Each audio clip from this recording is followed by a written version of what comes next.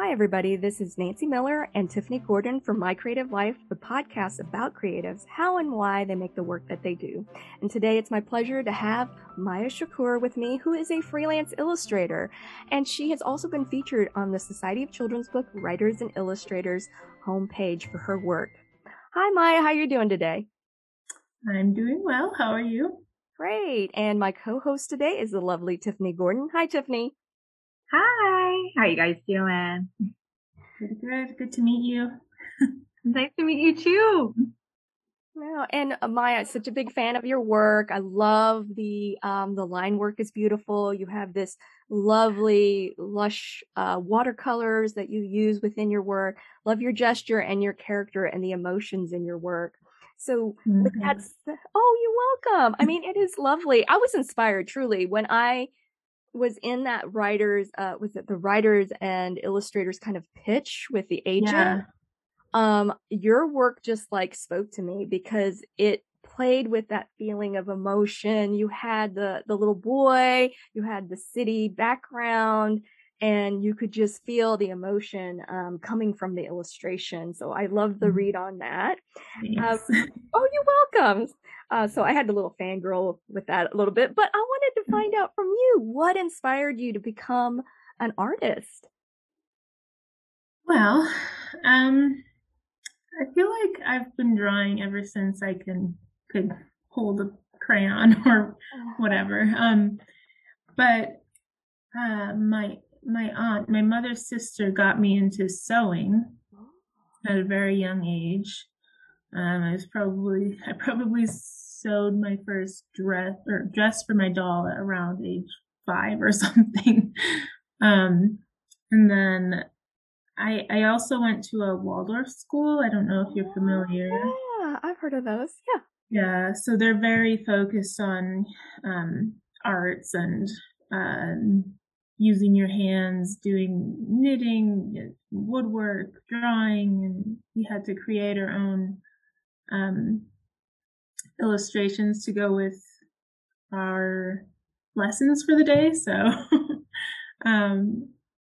yeah, I feel like I don't think there was ever an option of me not using my hands in whatever I ended up doing. So Awesome. yeah. So what led you to children's book illustration? Because I remember we chatted a little bit and your background was in fashion, and then making that switch to children's books. What was that journey like and why?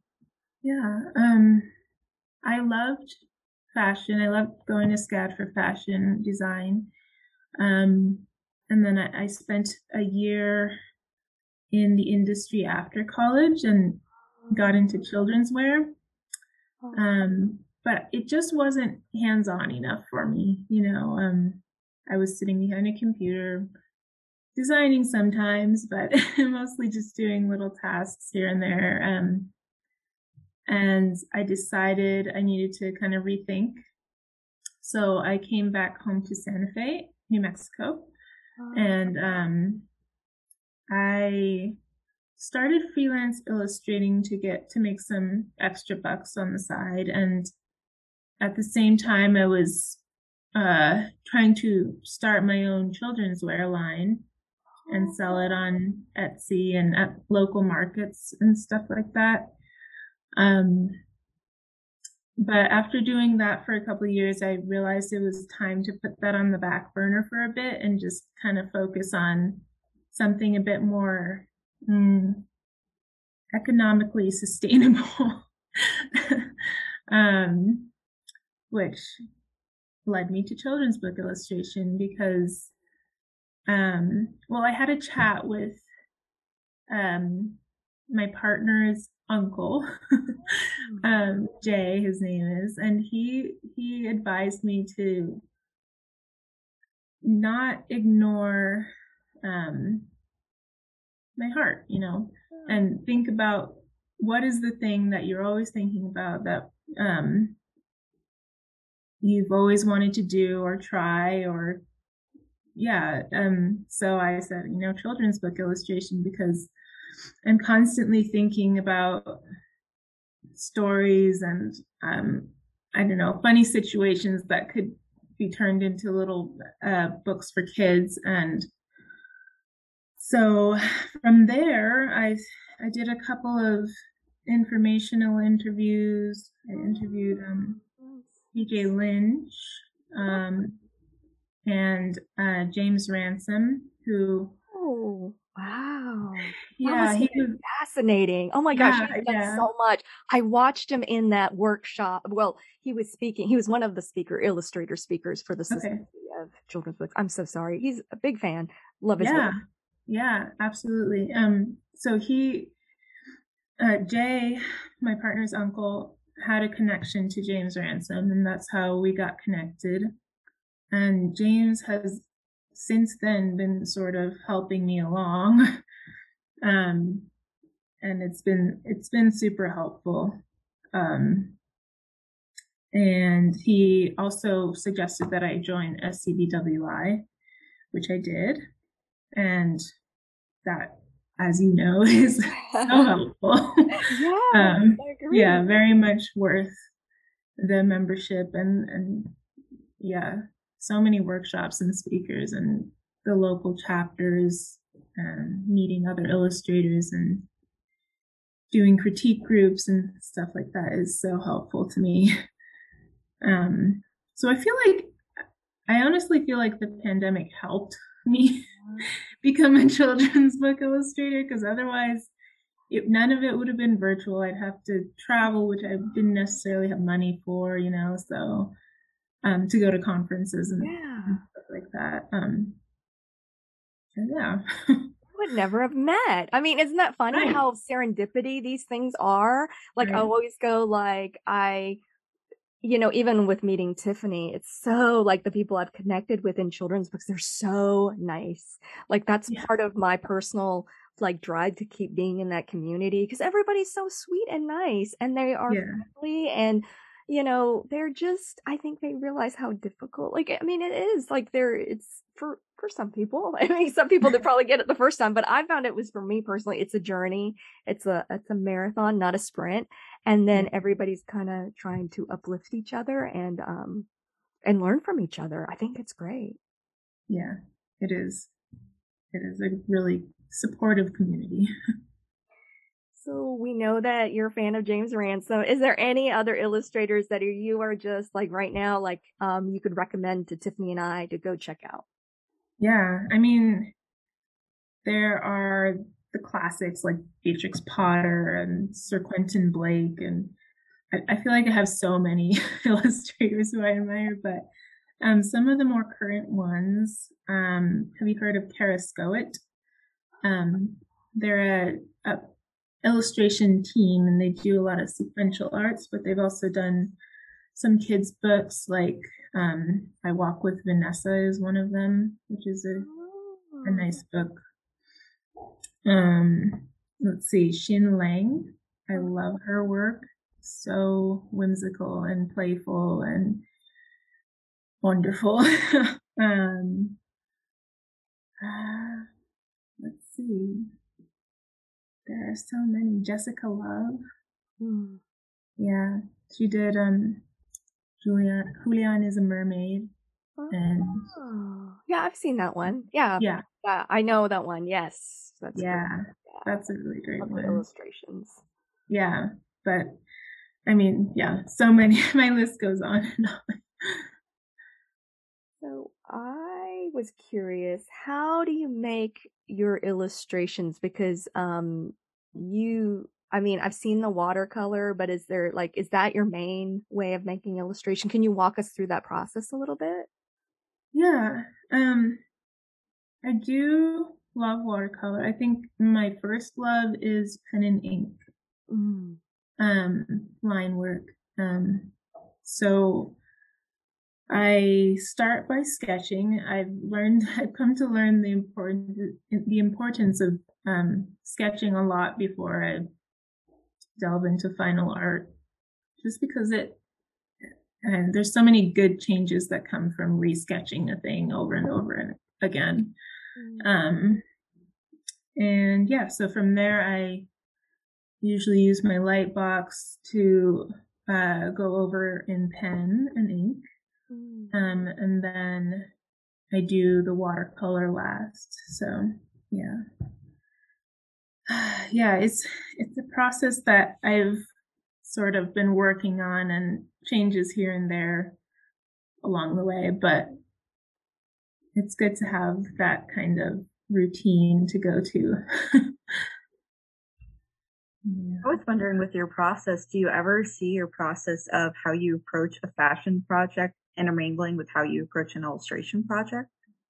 Good question. Yeah, I think so. I definitely start both by like getting inspired. Sorry, I don't know if you can hear that. My cat is scratching at the door. It's okay. Oh, okay. My dog's always making noises. Yeah, but I start by getting inspired in both cases, and whether that means like listening to music or watching a film or going back and looking at illustrators or designers that I admire. And that's definitely my starting point. And then sketching. So yeah, and a lot of reworking in both fields. Nice. That's awesome. Yeah. So how do you usually promote your work? Ooh, I'm terrible at it. Start with that. I do have Instagram, and I aspire to post at least every other day, but there are weeks go by and I'm like, oh, I haven't posted in a while. So I also have a website, and I definitely send people there more than my Instagram. And then I sell prints on Etsy. So that helps. And then I join competitions every once in a while, like locally. That has helped me get work in the past. And also just word of mouth. A lot of Santa Fe is kind of a small town, so it helps to just talk to people about my work and tell them I'm an illustrator, and from there they tell other people, etc.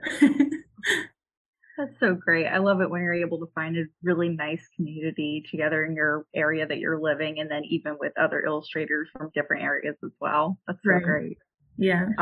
So do you have any tips for a nice work-life balance? I know that's always a difficult question.